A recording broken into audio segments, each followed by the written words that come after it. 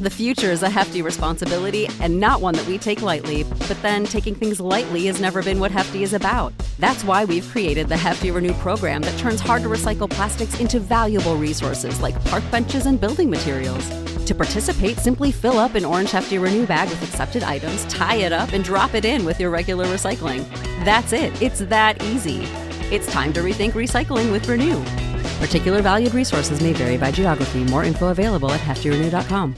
Support for this podcast and the following message come from Corient. Corient provides wealth management services centered around you. They focus on exceeding your expectations and simplifying your life. Corient has been helping high achievers just like you enjoy their lives more fully, preserve their wealth, and provide for the people, causes, and communities they care about. As one of the largest integrated fee-only registered investment advisors in the U.S., Corient has deeply experienced teams in 23 strategic locations. Corient has extensive knowledge spanning the full spectrum of planning, investing, lending, and money management disciplines. Leverage Corient's exclusive network of experts to craft custom solutions designed to help you reach your financial goals, no matter how complex they may be. Real wealth requires real solutions. For more information, connect with a wealth advisor today at Corient.com. That's Corient.com.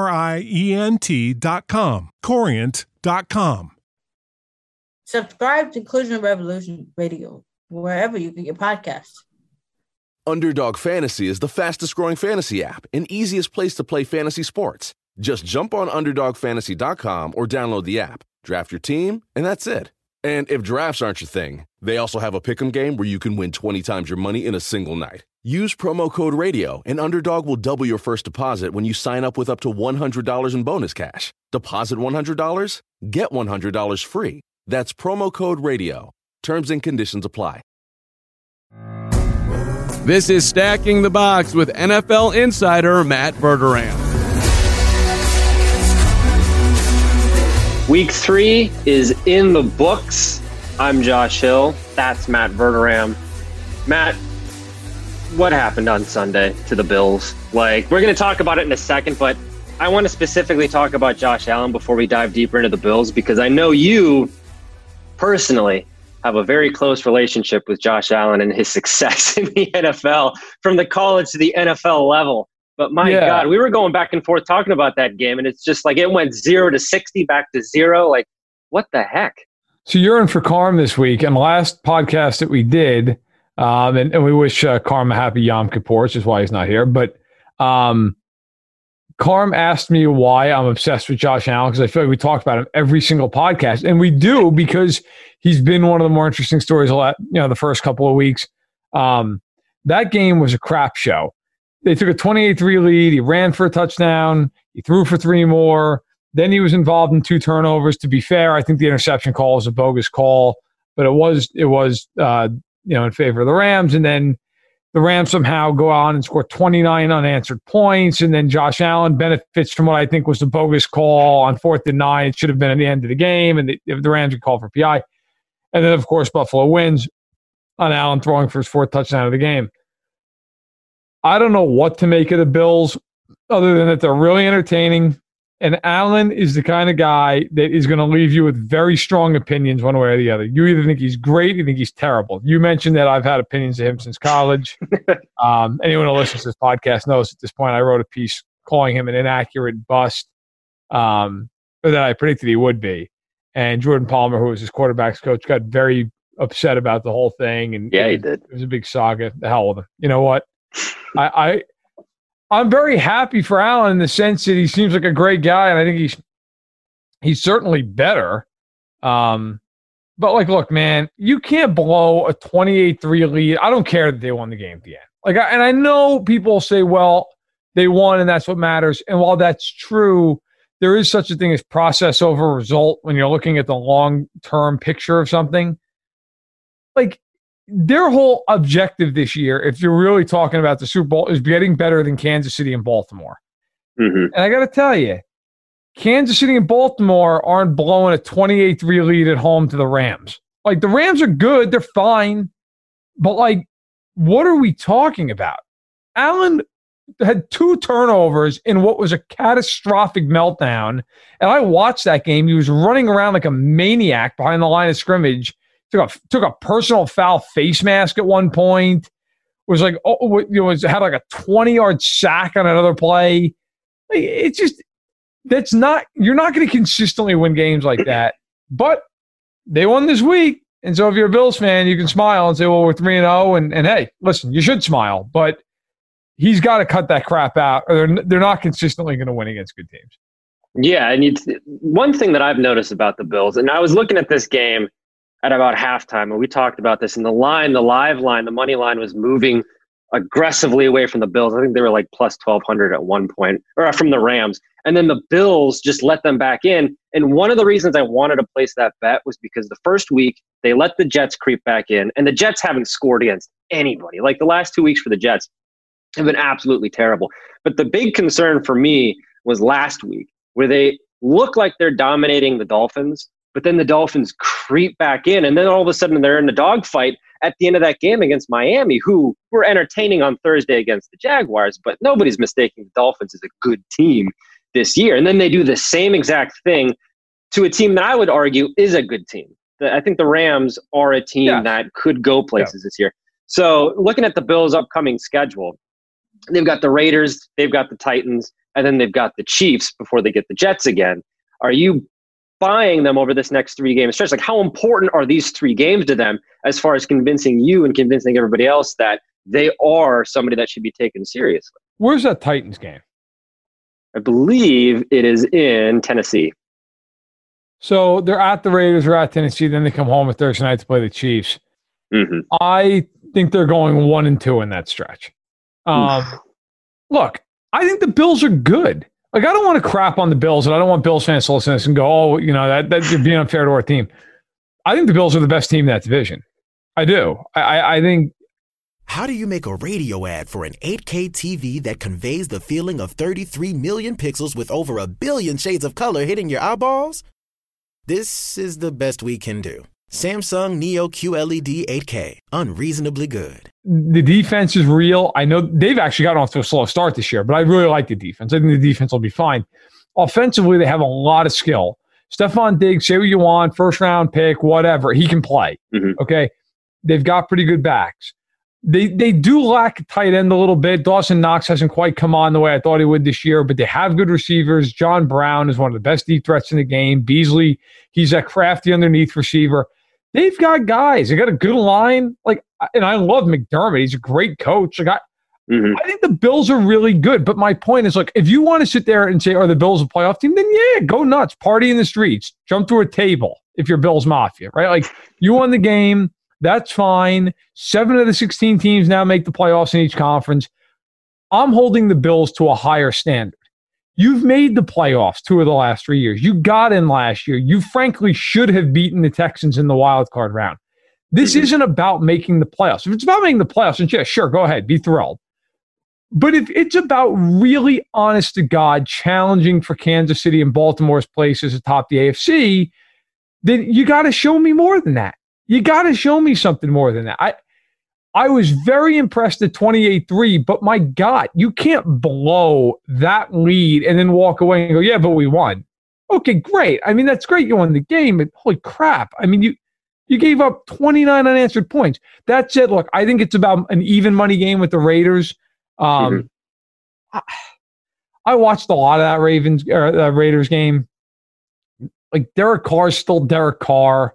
He's basically Alex Smith light, and the defense is just abominable. But they have a lot of weapons, and they're at home. It's I think it's even money. I think Tennessee on the road's tough, and Kansas City anywhere is tough. They get them at home on a Thursday night, but see, this is where not having the crowd hurts. If they get the Chiefs in a packed stadium, crowd's going crazy. It's a ton of emotion. It's an empty stadium.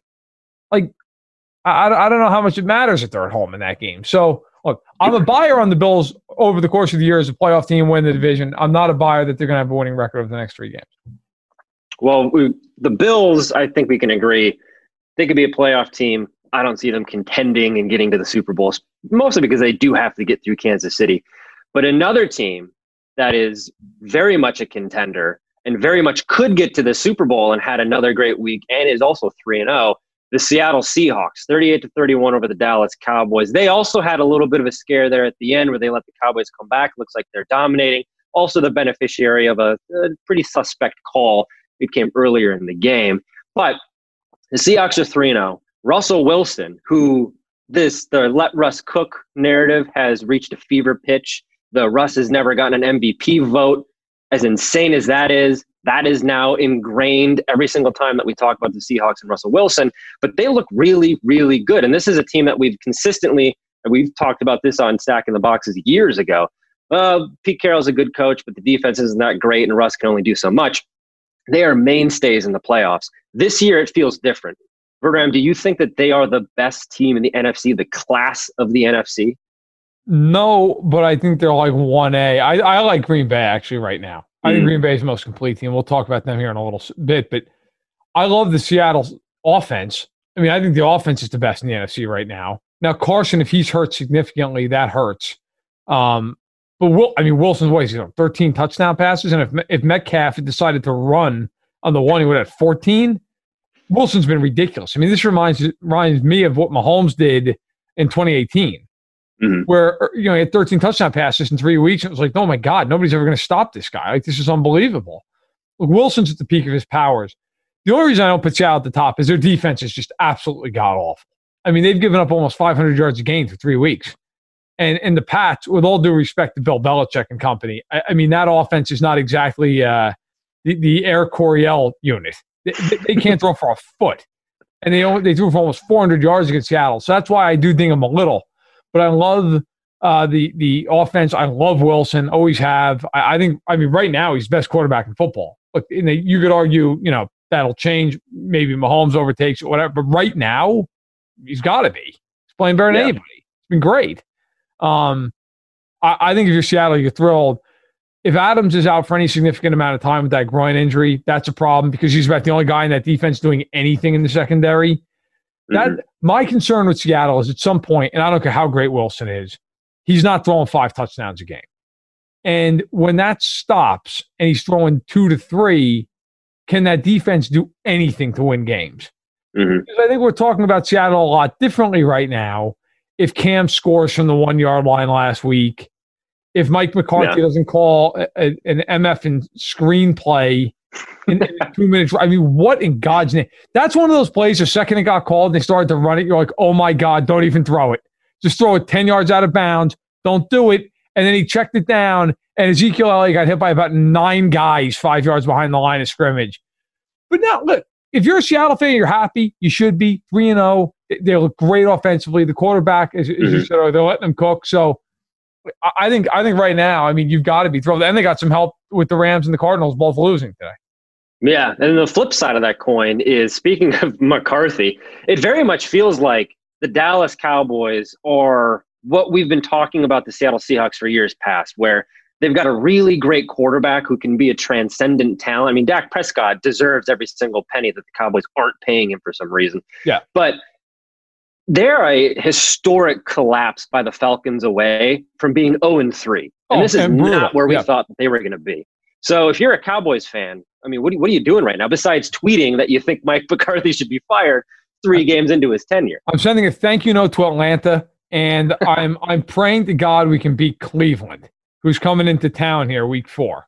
So that is going to be fascinating, because God knows with Cleveland, you never know what's going to happen. The Cowboys, here's the only saving grace for the Cowboys. The NFC East is the biggest dumpster fire I've ever seen. We're going to touch on that later here. But my God, is that division awful. So I think if you're Dallas, you're not happy, but you're like oddly kind of at peace because you're like, well, Philly sucks. The Giants and Washington aren't even football teams. So we're going to make the playoffs. But look, their defense is nothing to write home about either. They've stunk too. Yeah, I mean, nobody's crying too many tears for Cowboys fans, but we'll see how that ends up there. But speaking of quarterbacks, we got 2 really, really good ones with Russell Wilson and Dak Prescott, but it was a tale of different quarterbacks with the Chicago Bears and the Philadelphia Eagles. The Bears finally, mercifully, move on from Mitchell Trubisky. Although Matt Nagy won't commit to Nick Foles moving forward. We all know that that's coming. But you've also got Doug Peterson and Carson Wentz in a situation there in which you noticed this during the game. It doesn't seem like Doug Peterson trusts Carson Wentz, which is very much what we saw from Matt Nagy and Mitchell Trubisky, and not trusting him in big situations. But we've got the Bears going in one direction with Nick Foles, and they come back from 26-10 to win. And then we've got Doug Peterson and Carson Wentz, and they tie the Cincinnati Bengals. They can't even beat the Cincinnati Bengals. Verderam, what's your read on those? Okay, so first of all, Matt Nagy needs to just man up and just say it, okay? As a fellow Matt, I'm ashamed. Nagy, it's over. It's beyond over. And guess what? You told the world it's over when you benched Trubisky, who, by the way, deserves to get benched. It's a weird thing to say about a team where the quarterback's on a 3-0 outfit. He sucks. He's not why they're 3-0. Try to be nice and analytical, and he sucks. He cannot play quarterback. He cannot do it. The best play he had in the game was a 45-yard run where it looked like the Falcons basically just parted like the Red Sea to allow it to happen. He is horrendous.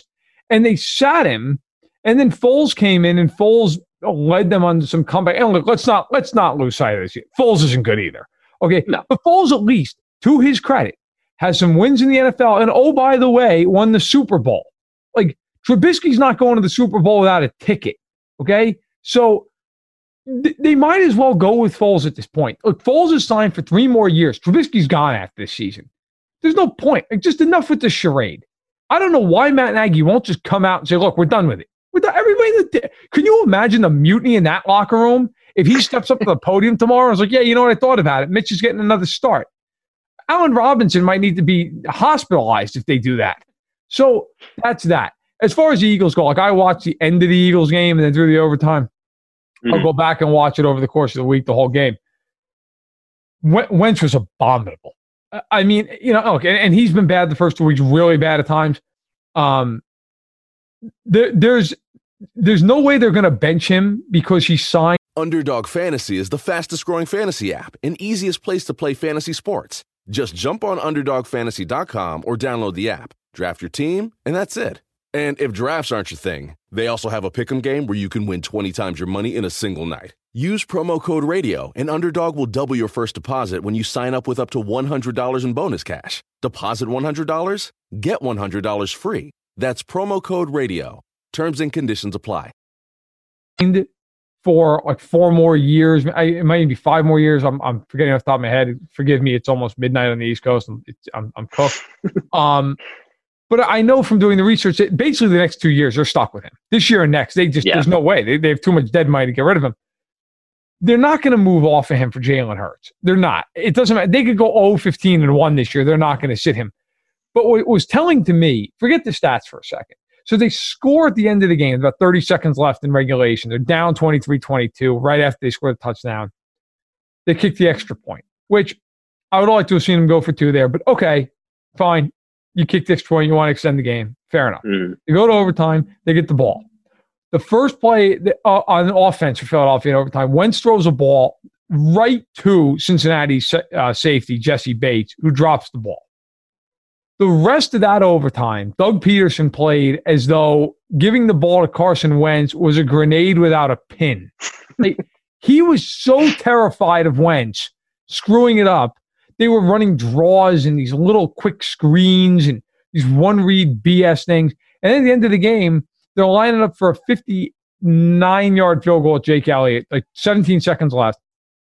The Eagles jump off sides because they're the Eagles. So then it's an unmakeable field goal. It's 4th and 12 at midfield, and Doug Peterson punts.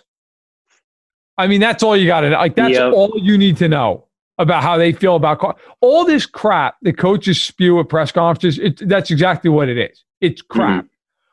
You want to know how a guy really feels? Watch Doug Peterson with 17 seconds left punt the ball from midfield and overtime in a game they had to win. That's all you need to know about what Doug Peterson thinks of Carson Wentz. Yeah, dare I say it was Trubisky-esque Wentz was able to lead the Eagles down the field, because it seems like Trubisky's only good for one good play a game. He had that great play against the Lions in week 1, and then DeAndre Swift drops a touchdown. So if we're talking about sliding doors here with the Cowboys, we got sliding doors all over the place with the Bears. And then the Eagles, you're in overtime and you got to get a win and you're going to punt. Come on. Like, what are we even doing? Thank God there weren't fans there. Trubisky's like the buddy of yours in college who has like this long-term girlfriend. They're always on and off. And it's because he forgets to get his girlfriend a gift, like on their anniversary or for her birthday or for a holiday. Like, you know, it forgets like Valentine's Day, and she leaves him. But then like they get back together because of one out of those 4 occasions he remembers to get a gift. And she's like, all right, one more chance. And they, but like just that one gift out of 4 just keeps kind of like putting the line out there. Like, well, maybe that's Trubisky. Like for 3 of the 4 quarters, he's in a flat out coma. And then like for 1 quarter, he shows up and throws for 150 yards. And then all the Bears fans are like, well, you know, I don't know. Maybe no, back to the coma. So at this point, it's time for Nagy to just move on and find someone who's not in a coma for 3 of the 4 quarters. And it was Wentz, who also has played like he's in a coma. Unfortunately for the Eagles, they cannot move on. So enjoy that here as they go into week 4.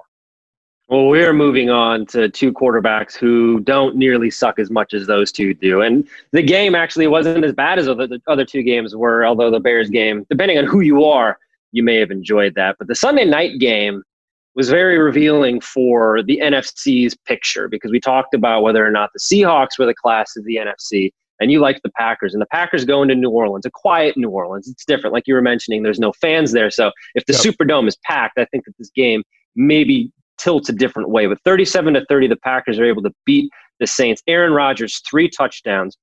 He looks great. Who knew all they needed to do was draft Jordan Love in the first round to motivate this guy to go off? Not that he needed motivation, but I mean, look at that. So the Packers and the Saints, what's your takeaway from that one? Because it was a really great game, and I feel like we've got a read on the NFC now with these 2 teams. Yeah, Packers 37-30. Your Bucks sliding into a first place there in the NFC South. That's right. Look, it's a big win from the standpoint. The Saints now are 2 back of the Packers, and they do not win the tiebreaker. So that's a hill to climb. Like, that's a big hill to climb, and the Saints have always been better at home. So long term, I think that's the takeaway. The Packers and Bears are tied atop the NFC North, but Chicago's the softest 3-0 team I've ever seen in my life. So I wouldn't worry too much if I'm a Packers fan. Look, to me, the takeaway was just the difference in the 2 quarterbacks. And if you look at their numbers in a box score, it's not radically different. But if you watch the game, it was. Rodgers playing with like you, me, and Carm as receivers, and almost threw for 300 yards, 3 touchdowns, no picks, over 8 yards an attempt. Drew Brees' game plan was essentially to throw the ball to Alvin Kamara and then just eat popcorn. It was just, there was no downfield game. Everything was short. Everything was underneath. And that's fine here and there, but you're going to have to at some point push the ball. The other thing I'll say, and this has nothing to do with Brees other than the fact he was on the sideline for it. Sean Payton, I don't know, like if Taysom Hill has pictures of him, like what's going, sit his ass on the bench and be done with it. Like the Saints have this weird obsession with Taysom Hill getting the like most important snaps of the game while the first ballot Hall of Famers on the sideline. Look, enough of this crap. And then they fumble the ball because the exchange is wonky, and the Packers recover. And that was essentially, to me, there were 2 things that were the game. That, because the Saints were moving to score, and it was tied 27-27 at the time. They just got a huge 4th down stop on their side of the field. And then the Packers go and kick a field goal, and the offense then comes out, and they play this really, really conservative 3-and-out. 3rd and 5 was like this called wide receiver screen. It went nowhere.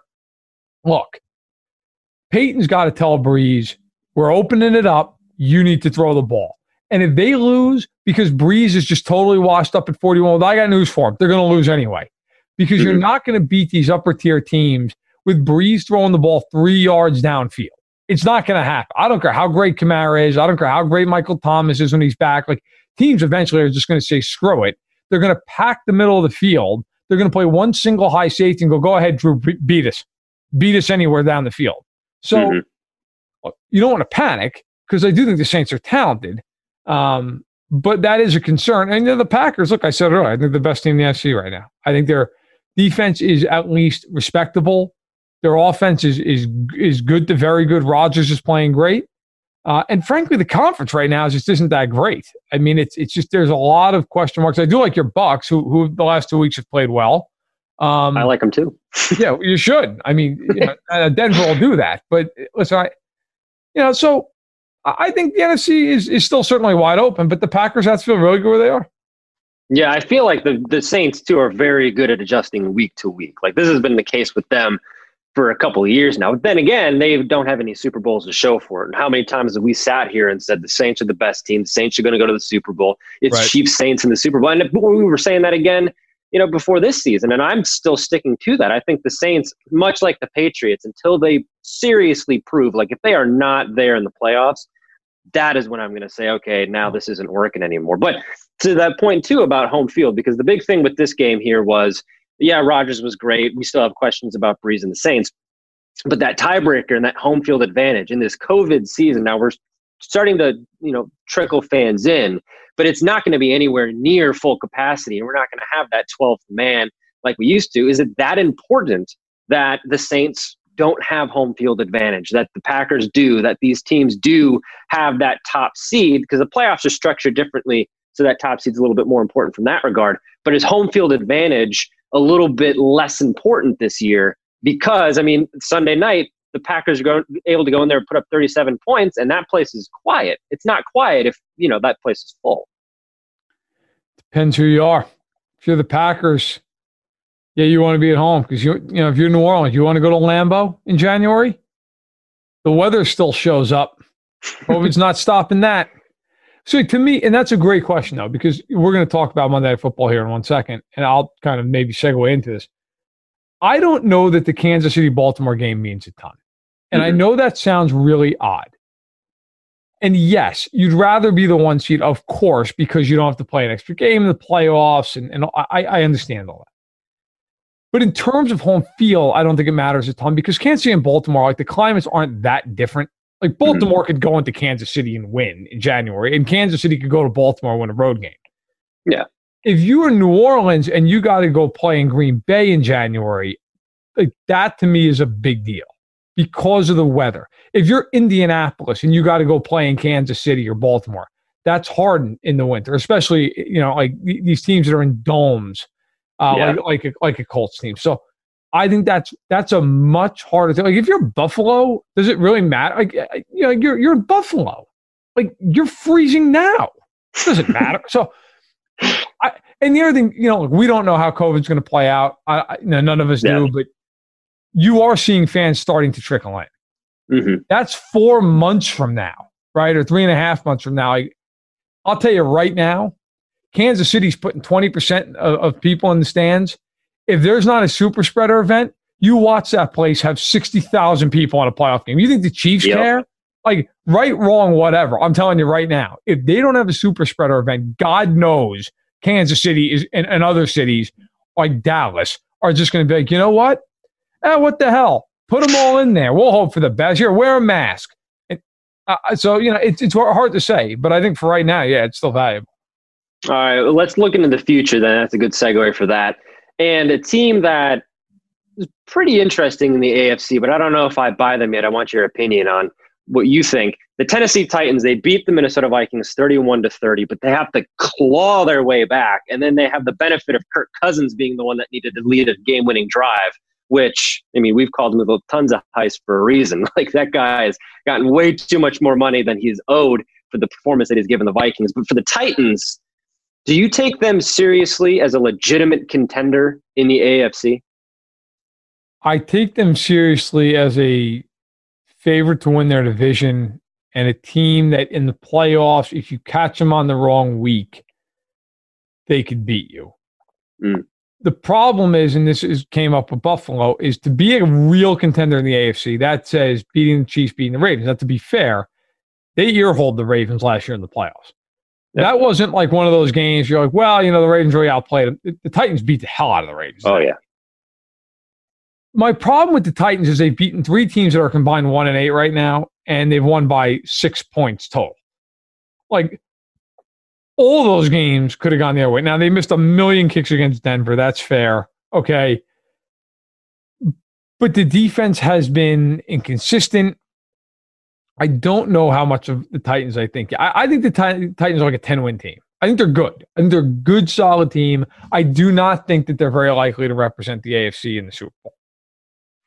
I don't think so either. I think that the Titans, look, like you said, they're not a bad team, and it seems like it's a very gritty team. It's a very Mike Vrabel team. Like that, to his credit, he's put his stamp on that on the Titans, and you know exactly what you're going to get. And you're getting a pretty decent football team, but you're not getting a Super Bowl winner. I mean, they would have done that last year. I mean, they had the Chiefs in a perfect spot, and they weren't able to close out. Now, the Chiefs are a generational team, but hey, you have to go through them. It's the same way like the Warriors in the NBA. Like, look, it sucks that they're that good, but be better. And I don't think the Titans can be. And I think Ryan Tannehill, I think we're going to come up on the other side of that at some point. Like, it's going to come down to a game where is Ryan Tannehill going to be the difference maker on the field? Is he going to be better than Patrick Mahomes? And I don't think in any universe Ryan Tannehill is going to be better than Mahomes. And we've seen you have to be better than him. In the Super Bowl last year, the 49ers were better than the Chiefs the entire game, but they weren't better than Mahomes. They weren't better than that one throw. And that's the difference. And I don't think the Titans are ever going to reach that level. They'll throw in some good games. And I think they're going to have a little bit of like what the Miami Heat are doing right now, where everybody thought that the Bucks were going to get to the finals. Everybody thought that the Celtics were going to get to the finals. And the Heat were like, nah, we don't think so. We're going to lose in the finals. we're going to be wreckers. I think that the Titans can do like what they did last year against the Ravens and be a little bit of a wrecker in the playoffs. But that's really the limit of how good that they can be, which, it's entertaining, but it's frustrating if you're a Titans fan.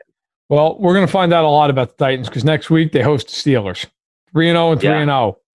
Whoever wins that game is feeling real good about themselves. And look, whoever loses, you're still 3-1. You're fine. But whoever wins that game really feels good. And Pittsburgh's kind of been in the same boat. And I was huge on Pittsburgh coming into the year. And I'm still high on them, but they've kind of played so-so ball to this point, even though they're 3-0. So very big game next week in Tennessee. Big game. Another big game for a couple of guys here, but for the completely opposite reasons. Adam Gase and Dan Quinn, their seats getting a little bit hotter. Hot for Adam Gase. Dan Quinn, back-to-back weeks of just obliterating his own lead against the Cowboys, and then he does it against the Bears. So do we finally see the end of Adam Gase and Dan Quinn this week? JETS. Just end the season. Progressive presents today's to-do list for your cat. Take a nap, meow till I get food, walk away from food, move to couch, see human, give cold shoulder. Take a nap, meow till I get your food. Your pet has a very busy schedule, so it's up to you to make sure they're protected. That's why Progressive Car Insurance covers your pets for up to $1,000 if they're ever in a car accident with you. Move to couch, aggressively clean myself. Take a nap, meow till I get food. Get coverage for your pets with anti-auto policy from Progressive. Progressive Casualty Insurance Company and Affiliates. Coverage for cats and dogs included with the purchase of collision coverage and subject to policy terms. I don't think Quinn's gone because Arthur Blank just has this weird beholdens to him. You could have fired him last year. It was 1-7 to start the year. They didn't do it. They finished strong. They don't have a bye week till week 10.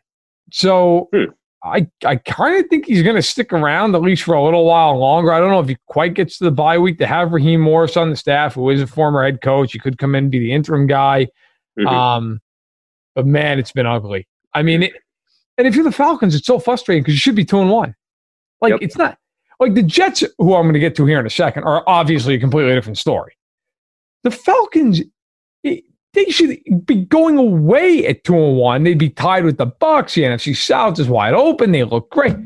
Nope, can't finish it out. And the most shocking thing there is just that he's a former defensive coordinator. Yep. I mean, you can't polish off a 16-point lead. You got to be kidding me, especially against the Bears. My God, what a disgrace. But look, the Jets, I have a different opinion of. I do think Gase will survive till week 4 because they played Thursday Night Football against the Broncos. I will make this prediction. If the Jets lose at home to Denver and Brett Rypien or Jeff Driscoll or whoever the hell is playing quarterback for Denver. Okay, maybe it'll be me by Thursday. If they lose to Denver on Thursday night, I think Gase is gone. I think Greg Williams will be given the interim tag. They will play out the 12 games. Everybody and their mother will be fired out of New York after that, and they'll start fresh. I don't know how you go down this road with Gase anymore. I mean, this is impossibly bad. Impossibly. They scored against Indianapolis today 7 points, a 36-7 loss. Their offense gave up 16 points. That's impossible. How are you that bad? Look, all I'll tell you is this: as a Chiefs fan, those boys come rolling into town week 8. Oh, boy. And I'm not kidding. If the Chiefs are healthy and playing the way they can play, that's going to be a 24-point spread by the time they play them. Oof. And I would take the Chiefs. I'd lay the points. That's the kind of a game that could be 58-3.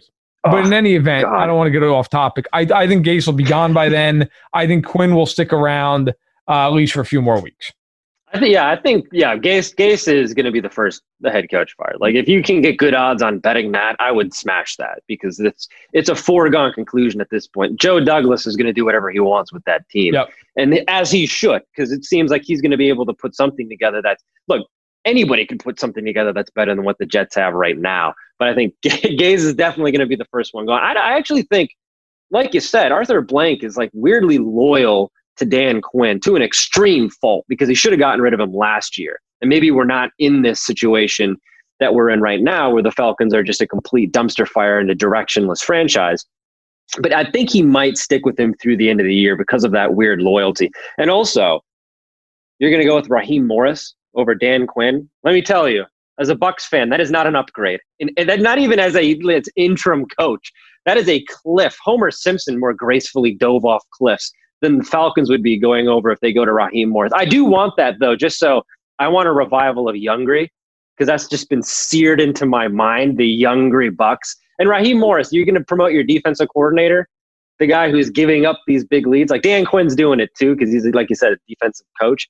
But I'm not necessarily giving Raheem Morris the keys to this franchise at any point. If this ship's going down, let Dan Quinn go down with it. There's no reason to involve anybody else in this. It's a disaster. And Atlanta fans have just really seen enough. And now, like, Atlanta fans also get the baseball playoffs, yep. Which, as an Oakland fan and you being a Twins fan, we all know the pain of October and how ends. I look forward to the Braves, who are, by the way, getting the Reds, who, if you are a baseball fan out there, you know, are about the hottest team on earth, okay? And have more pitching than they know what to do with. And the Braves just stumbled ass backwards into getting the Reds for 3 games. It's a rough moment if you're an Atlanta fan. Oh, yeah. Trevor Bauer is going to rough them up something fierce. So buckle up for that, Atlanta. Things are not getting better anytime soon. But a team that is getting better, and the future is very bright for them, and I'm wondering if the present is bright. We might not have to wait that long. The Arizona Cardinals. They lose to the Detroit Lions in a weird rematch of last year's Week 1 tie game. Matt Patricia, broken clock is right twice a day, so he's able to do something right. So they win. Saving his job. Right?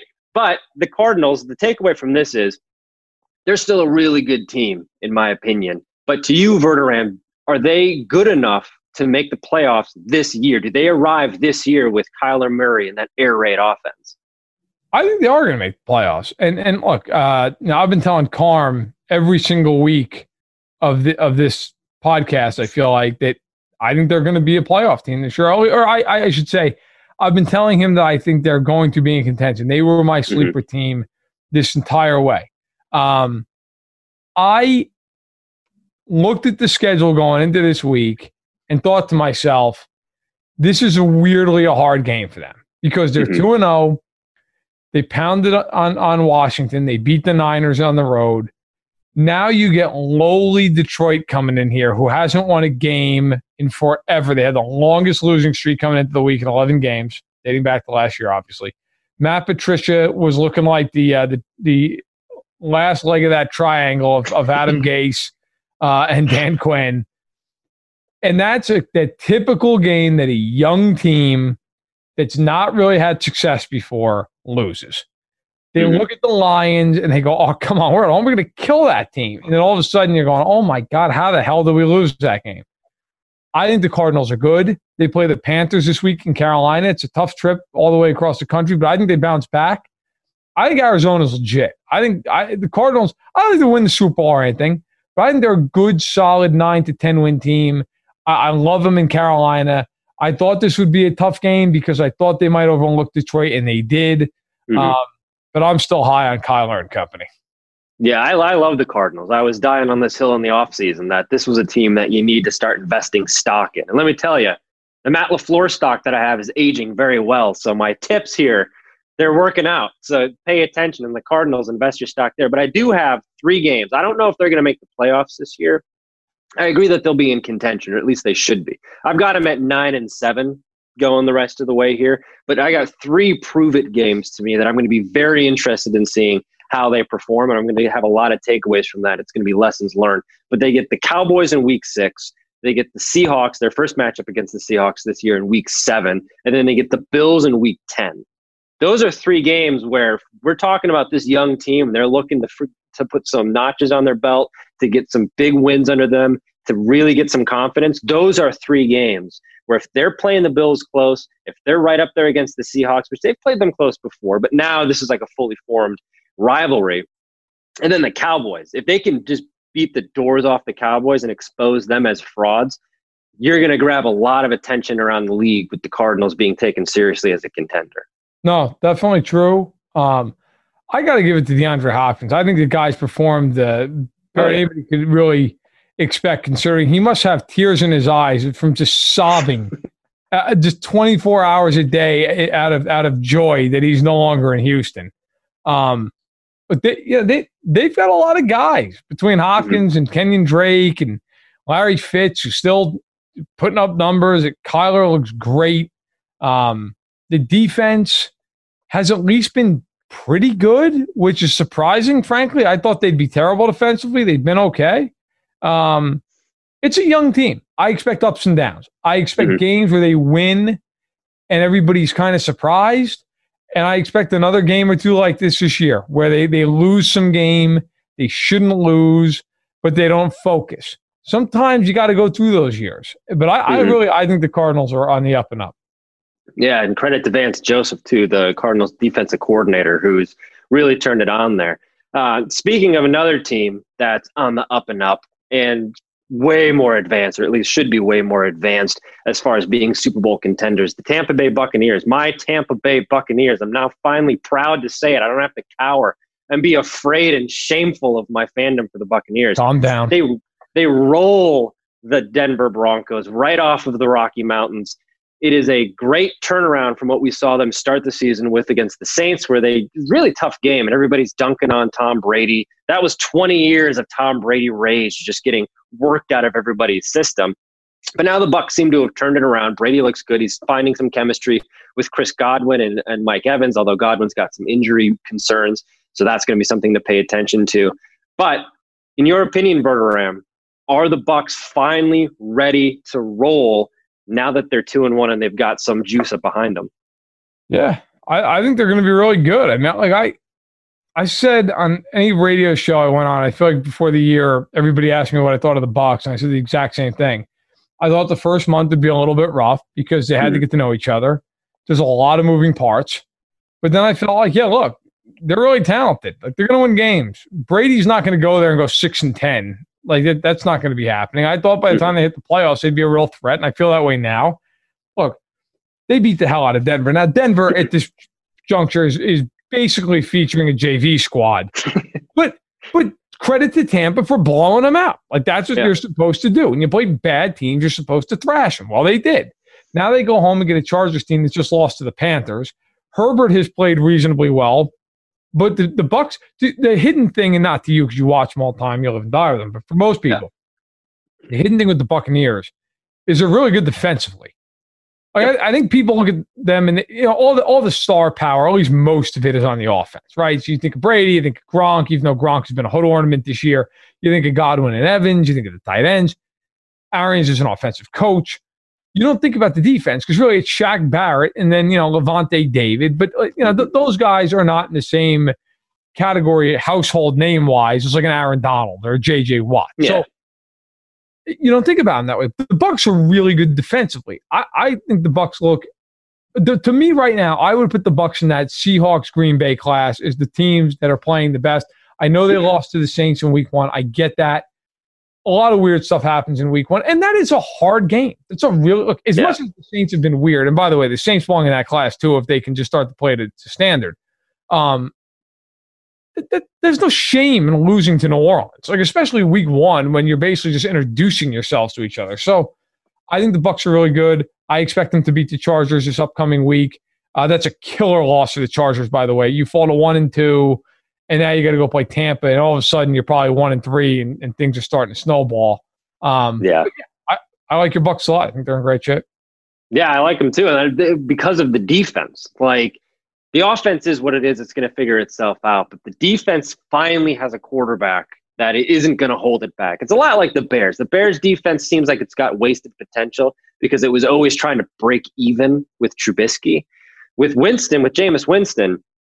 I mean, you can only be so good when you're starting every single defensive drive on your own 20. Like, there's only so much you can do. Now, Brady's a little bit more turnover reverse, so that you're going to have a little bit better field position defensively, and Todd Bowles is a great defensive coordinator. So we're going to see that unit really come together. I'm excited to see that. And just like the Cardinals, they got a couple of prove-it games for me. They've got the Packers in week 6. That's going to be big. The rematch with the Saints in week 9. Both teams are going to be very different than the last time that we saw them. And then they get the Rams in week 11, and then your Chiefs in week 12 before they go into a bye week. And those games are important because the Rams and the Chiefs will probably be very, very good and playoff contender. The Chiefs for sure, but the Rams definitely more than likely be playoff contenders at that point. Out of that bye week, the Bucs get the Vikings, the Falcons, the Lions, the Falcons. They will coast into the playoffs. So you boys have a month and a half of a bye week. Oh, yeah. It's totally fine. By the way, I wrote this in my column. This is a shameless plug, but I got to say, I enjoyed writing this line. Excuse me, I wrote it actually in my power rankings. It come out Tuesday, but I'm working ahead a little bit today. The Jets, I meant to say this earlier, but the Jets are like right now, if you get them on the schedule, it's kind of like when you play Monopoly and you land on free parking. Like you did nothing to deserve it, but you just get $75. Oh, God. That's what it's like right now playing the Jets, but also like some of these other teams. Like I was doing my power rankings. The Lions jumped 8 spots in my power rankings. The Lions are terrible. Oh, yeah. But they jumped 8 spots because so many teams in the league right now have no wins. Like it was I didn't realize it until I was doing the power rankings. I was like, oh, my God. Like Minnesota is a tire fire, and they're like 24th in my power rankings because all these other teams are like just stacked up behind them. Yeah, that's a nice stretch for you guys late in the year. Oh, it's going to be nice. So looking into the future, I'm very excited about where the Bucs are going to go because historically they let me down, like you said, the Twins fandom and everything. I'm used to being hurt. So I'm looking for the Bucs to get upset there, and that's going to throw off their playoff run. But we'll see. We both like the Bucs, so that's finally feels like a blast from the past. But Bertram, I want to ask you if you're in or out on a couple of things here as we move on in this wonderful edition, this Carmless edition of Stacking the Box. The Chiefs and the Ravens. You kind of touched on this earlier in the pod about the home field. Hi, I'm Flo from Progressive. You know me, I'm a huge football fan, but it can be stressful for us super fans. So Progressive is going to help take your mind off your team for a moment. Instead of thinking about how your team threw the wrong ball on the wrong net, just think about how Home Quote Explorer lets you easily compare our direct rates with multiple companies. Well, hope this distraction about Progressive's Home Quote Explorer was helpful. It sure helped me from stressing about my team for a bit. Anyway, go sports! Progressive Casualty Insurance Company and Affiliates. Comparison rates not available in all states or situations. Prices vary based on how you buy. Advantage and it being a little bit different. But is this an inevitability that we're just going to get the Chiefs and the Ravens in the AFC Championship game? We thought that last year, and like we said, the Titans decided to play home wrecker. But this year, is this going to be an AFC Championship game preview on Monday Night Football? Yeah, I'm in. Look, I know last year everybody this time of year thought it was going to be the Chiefs and the Pats, and that obviously did not come to pass. And then it became like, oh, it'll be Ravens, Pats. Nope. Then it'll be, it's just things change. It's the NFL. I don't think it's going to change this year. The two quarterbacks are just too good. The teams are too well coached. And the rest of the conference, you could argue Buffalo, Pittsburgh, look, and those are fine teams. But if Kansas City and Baltimore are healthy and they're playing just reasonably well, those teams are so much better than anybody else that I don't see it. I really don't see it. And look, Kansas City's division's not good. The Chiefs are going to win that division. Baltimore has Pittsburgh to challenge, but I think Baltimore, at least at this juncture, has the upper hand. I just, man, I got to be frank. I got to be honest. I think on Monday night, I think Baltimore is going to hand it to Kansas City in this game. I do. Because it means more to Baltimore. They're at home. They have not beaten the Chiefs yet with this current iteration of the two teams. The Chiefs have won both matchups over the last couple of years. The Ravens have not won a playoff game yet. If Lamar Jackson wins this game, it is the biggest win of his career to this point. Yeah. Unequivocally. It's not even an argument. It's the biggest win of his career. If Mahomes wins this game, it's like not even a top 3 win for him. Who cares? I mean, he doesn't care. I don't want to say maybe he personally doesn't care because I'm sure to him, look, he lost out on the MVP to Jackson last year, and there's all that. But like, if you're Mahomes, you won the Super Bowl. Like you came back from 24-0 down in the playoffs. Like you came back in the AFC title game from 2 10-point deficits. You went toe-to-toe with Brady in an AFC title game. Like you. Excuse the language, you don't give a shit if you beat Baltimore in week 3. He did it last year. He beat Baltimore in week 3. Like, so I hate to say it. And I want to be clear. I don't think it's an indication that Kansas City's not better than Baltimore. I got to be honest. I actually think the Chiefs schematically match up really well with Baltimore because Baltimore loves the blitz and the Chiefs just annihilate teams at blitz. Oh, yeah. But I think it's more of a question of emotion. I think Baltimore's going to come out really, really, really fired up for this game, and Kansas City's just going to kind of be like, yeah, our division blows, like, whatever. And if we have to go to Baltimore in January, we're fine with it. I got to be honest. I don't think it's even the worst thing in the world, regardless of who loses, if they get their teeth kicked in on Monday night. Because these two teams have combined to win 25 of their last 26 games. They're on a combined 22-game regular season win streak. Like, if one of them loses, God knows they're probably going to see each other again. And then that team, whoever lost, is going to have motivation through the roof when they see each other. I think Baltimore wins this week. I just think that the emotional part of it will override what I think, honestly, is the schematic advantage the Chiefs have. But I do think they'll see each other third weekend of January. Yeah, I certainly hope so. And my long-standing hope has been based on Lamar Jackson isn't going to get worse this year. Like we talked about this last year, and we thought that this isn't just a Jackson exclusive to Lamar Jackson. Like these quarterbacks who do really well one year typically have a slump the next year. But this is not a typical season. Like teams have not had a normal offseason to try and prepare for Lamar Jackson. So he's catching guys flat-footed. He's gotten better as a passer, which nobody expected him to do, or at least not many people expected him to get as good of a passer as he seems to be this early in the season. So I really think that this slump, if Jackson's going to endure one, I think he might, it's been delayed by this weird COVID offseason and this weird COVID season. Jackson might take a slip next year, but it's not going to be this year. And I hope that we get that championship game because this is Brady Manning. This is, for this generation, Lamar, Mahomes. I want to see this as much as I can with the stakes being as high as possible. I mean, just inject that right into my veins every single week. Yeah. And look, I'll drop this topic with this, and then we can zoom through the rest of it because I know we're running a little long. Look, I will say one thing about this game. If you're a Ravens fan, you better not let Kansas City get out in front in this game. It's the only thing I'll say, because the one thing about the Ravens, they kind of have to play a certain way. They want to get out in front, run the ball, play action off that. They want to blitz like crazy. They led the league in blitz percentage last year. They're third right now behind Pittsburgh and Buffalo. If Kansas City gets out front and they turn this into a game where they can just tell Jones and Clark to just go after it and they don't have to worry as much about the run, then it becomes much more interesting. I just, like I said, I actually think Kansas City schematically is in great shape. The problem is I think Baltimore is going to be amped up emotionally. I think they'll get out in front by a big margin. Then they'll be able to play the way they want to play. And I think the Chiefs will make it a game, but I don't think they'll be able to finish it off. That said, the one equalizer in this game is what I said earlier. If Mahomes is just furious that people think Lamar Jackson's better than him, I'm telling you right now, that top 100 list with the NFL, when he was ranked 4th and Jackson was number 1, I guarantee you on the flight out to Baltimore, they were playing that on a loop in front of Mahomes. Like, that is the one thing in this game you wonder if Mahomes just goes out of his mind and throws for like 400 yards and just wills them to the win. But no matter what, it should be a great game, and I think we're going to be seeing it twice this year. All right, Verderame, I want to read you one of the saddest stats that I've seen recently in the NFL. The NFC East, the Washington football team is 1-2, and they are in first place. And it seems like it's not particularly close. So, in or out, and the team is going to win the NFC East with a losing record. I'm out because I think Dallas will win some interdivisional games, but God almighty. I mean, what a disgrace.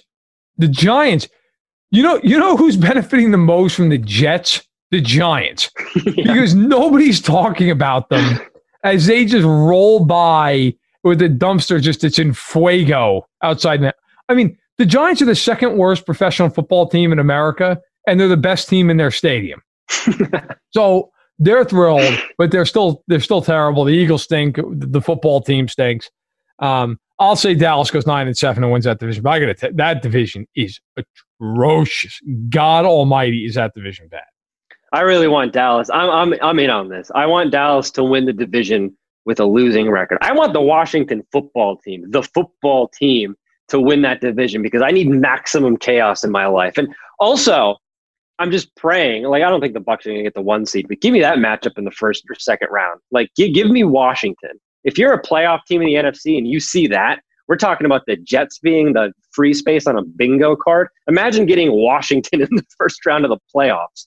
Like, wow, no effort required there. That's insane. That would be a nice way to start the playoffs. But I think a de facto bye. Yeah, seriously, that would not be bad. I mean, that division is not good. It's very much not good. But something that is very good is Russell Wilson, who we talked about a little bit earlier in the show.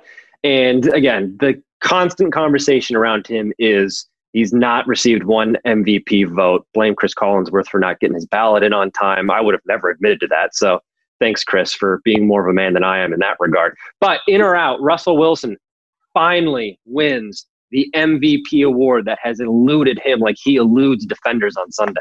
I mean, look, right now you have to be in. Now, over the course of a season, I'm out in the sense that it's just so early, but 13 touchdown passes to this point, they're 3-0. And there's kind of that, look, MVPs are based off narratives as much as they are based off of statistics, right? Like 2 years ago, no, statistically, Mahomes deserved it. He threw for 5,000 yards at 50 touchdowns at a number 1 seed. But Mahomes was it was like the year of Mahomes. Everything was about Mahomes that season. Everything. Even the games he lost. I mean, people think of that Rams game and that Monday night game where Mahomes was out of his mind. Last year, it was Lamar, right? Like, Lamar didn't throw for much more than, I think, 3,200 yards, but it was like this footnote because he was just so electric that that's all anybody cared about. But now there's this storyline of like, Russell Wilson's underrated, which I don't know that I totally agree with that. Like, I feel like Russell Wilson, like, people know that he's great. I don't know anyone who's a real football fan who's like, oh, Wilson, I don't know if he's top 10. Like, I to me, right now, if you said to me, you have to win the Super Bowl tomorrow, so, same team, no matter who you pick, who are you taking as a quarterback? Mahomes would be my number 1 pick. But then I would take Wilson, and then I would take Rodgers. Like, to me, and that's something against Lamar. It's just that those 3 guys, to me, if you got into a game, we got to throw the ball over the place. Oh, yeah. But, yeah, so right now, as far as, like, power ranking the MVP candidates, I mean, Wilson's got a huge lead at number 1.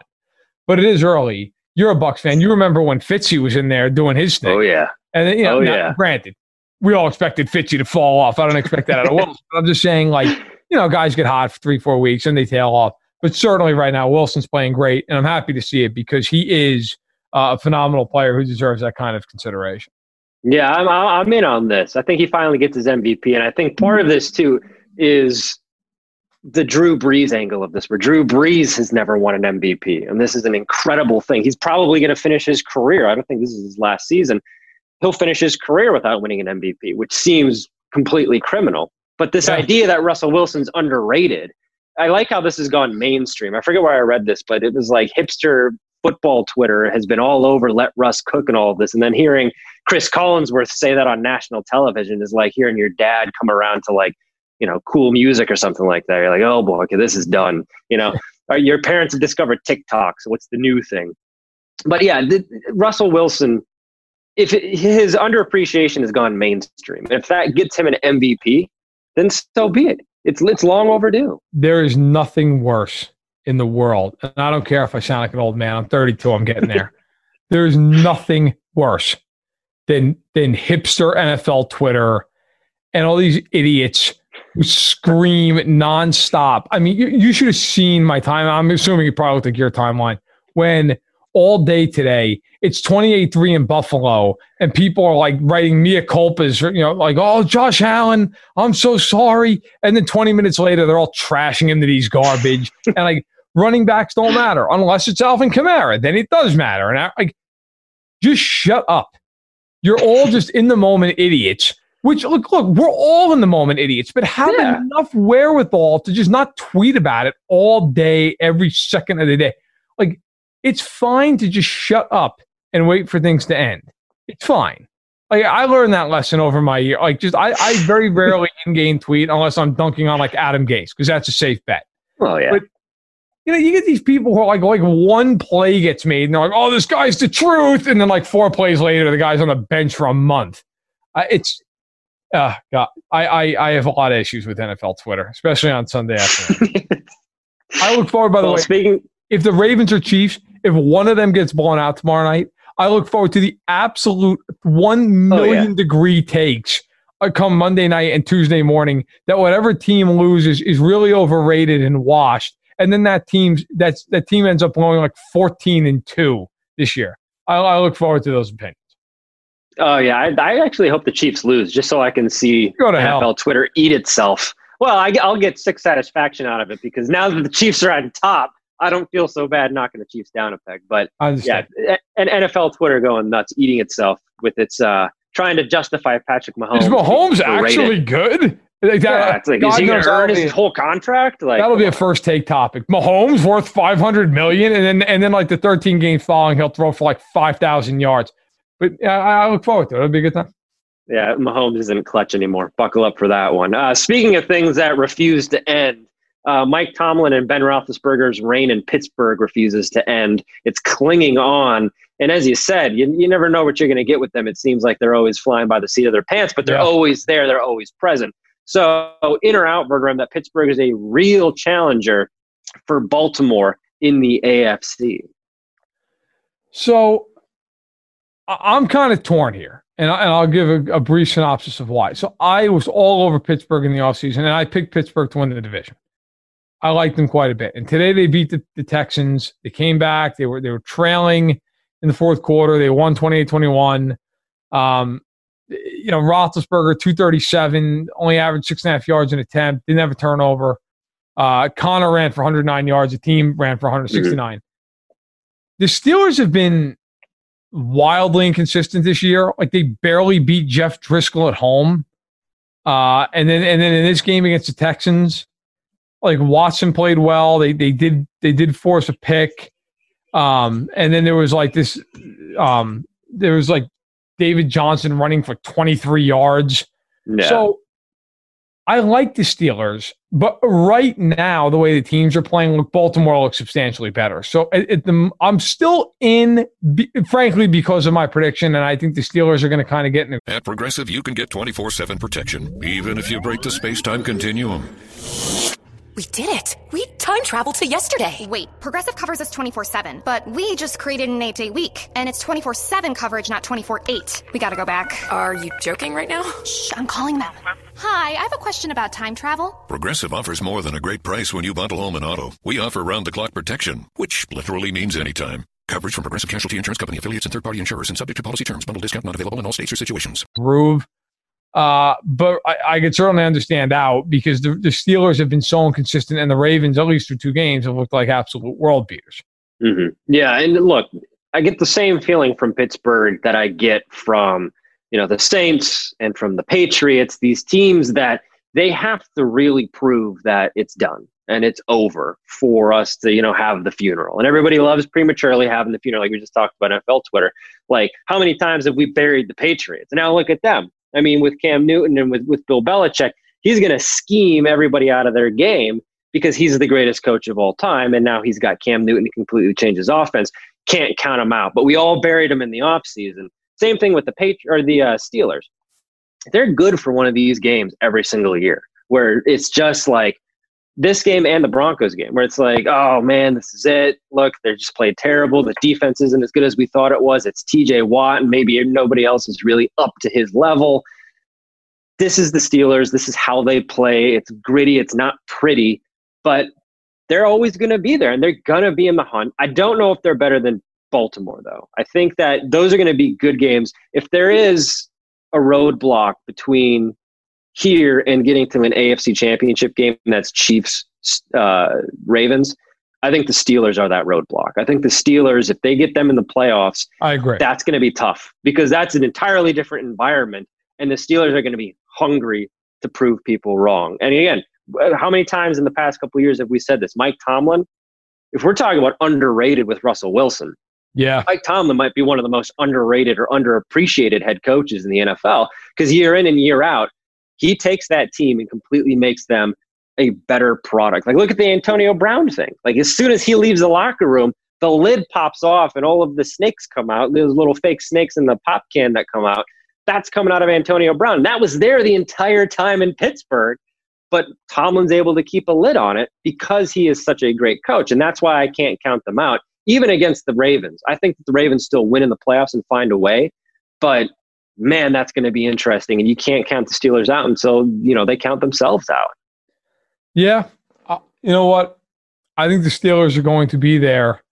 And yeah, if you're Baltimore, definitely that is one team along with the Chiefs. I don't think you'd be overly thrilled to see in a playoff game because Pittsburgh's not scared of them. No. Like sometimes, like I'll give you, like to me as a Chiefs fan, even though I think the Chiefs are better and should beat them, like I wouldn't want to see New England in a playoff game for one reason: Belichick. Like the Chiefs should win, but Belichick, they've seen each other a million times. Belichick knows how to scheme. He'll come up with some weird thing that Mahomes won't be ready for because no one's ever seen it. If you're the Ravens, like you should beat Pittsburgh, but they're not worried about. Like they've seen you, they've played you a million times. So yeah, I think Pittsburgh's going to be there. I do. I agree. All right, Verderam. Week 3, it's almost wrapped up. We got the Chiefs and we've got the Ravens on Monday Night Football. But let's take a second and catch up here on what we've got going on. What's going on in the Verderam household? What's going on in Verderam's life right now? So everybody's heard this for the past week, but it deserves the whole week. So I will stick with it. Maisie turned 3 years old today. So my parents' 39-year anniversary. So a lot going on. I know. My parents actually, I lit a candle for them at church for that. Neither one of them wants to talk about it. No, regardless, happy anniversary to them. But no, Maisie turned 3. She had a couple of her friends over. My wife had a couple of her friends over. Stephanie, her birthday was yesterday, so it was quite the weekend. It was good. Maisie got cake.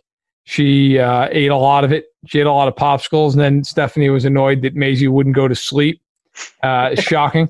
So no, man, it was good. Maisie's in her big girl bed now, so she can just get out and whenever she wants. I got to give it to her though. We got her this clock that it's really like a night light, but it always, we can set it with our phone, so it lights up pink, and it's like a sound machine as well. So when she's in the room, I think it goes pink at like 7:00 at night. That's when her bedtime is in theory anyway, and so she goes to bed. And the light doesn't turn green until 6:45 in the morning. She knows that she can't come out of her room unless the light's green. I got to give it to that kid. I know she's awake before 6:45. She doesn't make a sound. She sits in her room. The second at 6:45, you hear the doorknob start jiggling. She opens it up. You hear the pitter-patter of little feet. Runs to our bedroom door, opens the door. I waited till the light was green. I waited. Good morning. Yeah. So the queen, 3 years old. I cannot believe that 3 years ago today I was taking Maisie. Well, we weren't taking her home. I was sleeping on a couch in the hospital that was like a concrete slab. But I can't believe that was 3 years ago today. But here we are. So happy birthday to the Queen. What's going on in your life, Phil? Yeah, well, happy birthday to the Queen, and a happy anniversary to Mama and Papa Verderame. That's big day. big day, a lot of years. Nobody thought we'd see it, and yet here we are. Oh, I've got not as many exciting things going on at all. I've spent all day today raving about the Buccaneers, and also countering that with looking at this MLB postseason bracket, because the last day of the season wraps up today, so my life has been completely consumed by sports. Mostly sad things. So I'm frankly shocked that I haven't reached that point yet. But a win is a win, and the Twins are not in the same bracket as the Yankees. So unless they meet in the American League Championship Series, there's not going to be any pain. But knowing my pain, they're going to meet there. But we're in the A's bracket, you and me, head to head, ALDS. I am fully confident, as sad as this is, that both of our teams are going to lose immediately. Oh, and it's going to be Houston and the White Sox and the LD. If there's one thing I know about the Oakland A's, it's that they're immediately going to blow it in October. I'll give them credit. They don't even draw it out. It's just immediate. Actually, you know what? I take that back. You guys have an incredible tendency to just get swept immediately. Oh, yeah. Oakland, on the other hand, if it's a 5-game series, will win the first 2 games every single time, and then just murder you over the course of the next 3 games. It is incredible, the history of that team over the last 20 years. I hope that we see each other in the ALDS. Yeah, it would be fun. We've seen the 2 teams have seen each other twice in our lifetimes as fans, and they've split those 2 series. So, that would be cool. And at least, you know what? I've never had anything against the Twins, maybe because they're small market like Oakland. I've always kind of liked them. So if the A's lost them, at least it'd be palatable. I will root against. If you're a Yankees fan, you're listening to this, I hope you suffer immense pain over the next 3 days. I hate them. As a New Yorker, I cannot stand that team. They're frauds. I hope Cleveland shuts them out 2 games straight, and it's just a complete embarrassment. But yeah, look, I couldn't be any happier. The 3 teams I'm most scared of in the playoffs in the AL are the Yankees, the Rays, and the Indians because of their pitchers, and they're all in the same bracket, and they're not in Oakland. So now, of course, it won't matter because we'll lose to freaking Dallas Keuchel. But I'm still happy at least that we have a better shot than I thought we were going to have. Yeah, that's right. We got a Yanks Go Yard podcast too. Adam and Thomas run that, and from one podcast to another, Verderame and I are wishing you nothing but pain and suffering. Just go straight there. There is a direct ticket. There's this skip go right there. I want no part of the Yankees. Just disgusting. It disgusts me. But all right, we've got week 4 coming up next week. You are going to be back with Carm, I believe, later in the week. You guys are going to break down probably the Monday night game. Hopefully it ends a little bit better than you're expecting it to. And then look ahead to week 4 and everything that's coming up there. In the meantime, everybody should like and subscribe, leave a review. This is the best football podcast that you could possibly listen to. That's my review. So why don't you just take my words, type them out into iTunes, and boom, look at that. We've done ourselves a favor. We all hate the Yankees. We all love this podcast. We're all leaving reviews, 5 stars. It's fantastic. Kumbaya. We're making 2020 a little bit better of a place to be in by doing that. So for Matt Verderame, I'm Josh Hill, and we'll see everybody later this week. Love getting prices that are lower than low on food that's fresher than fresh? Then shop at Kroger. We give you more ways to save on the fresh you love with tools like the Kroger app, where you can find personalized coupons on top of weekly sales, giving you prices that are lower than the everyday low. Kroger, fresh for everyone. Get more ways to save at the Buy 5 or More Save $1 each sale. Just buy 5 or more participating items and save $1 each with card. Kroger, fresh for everyone.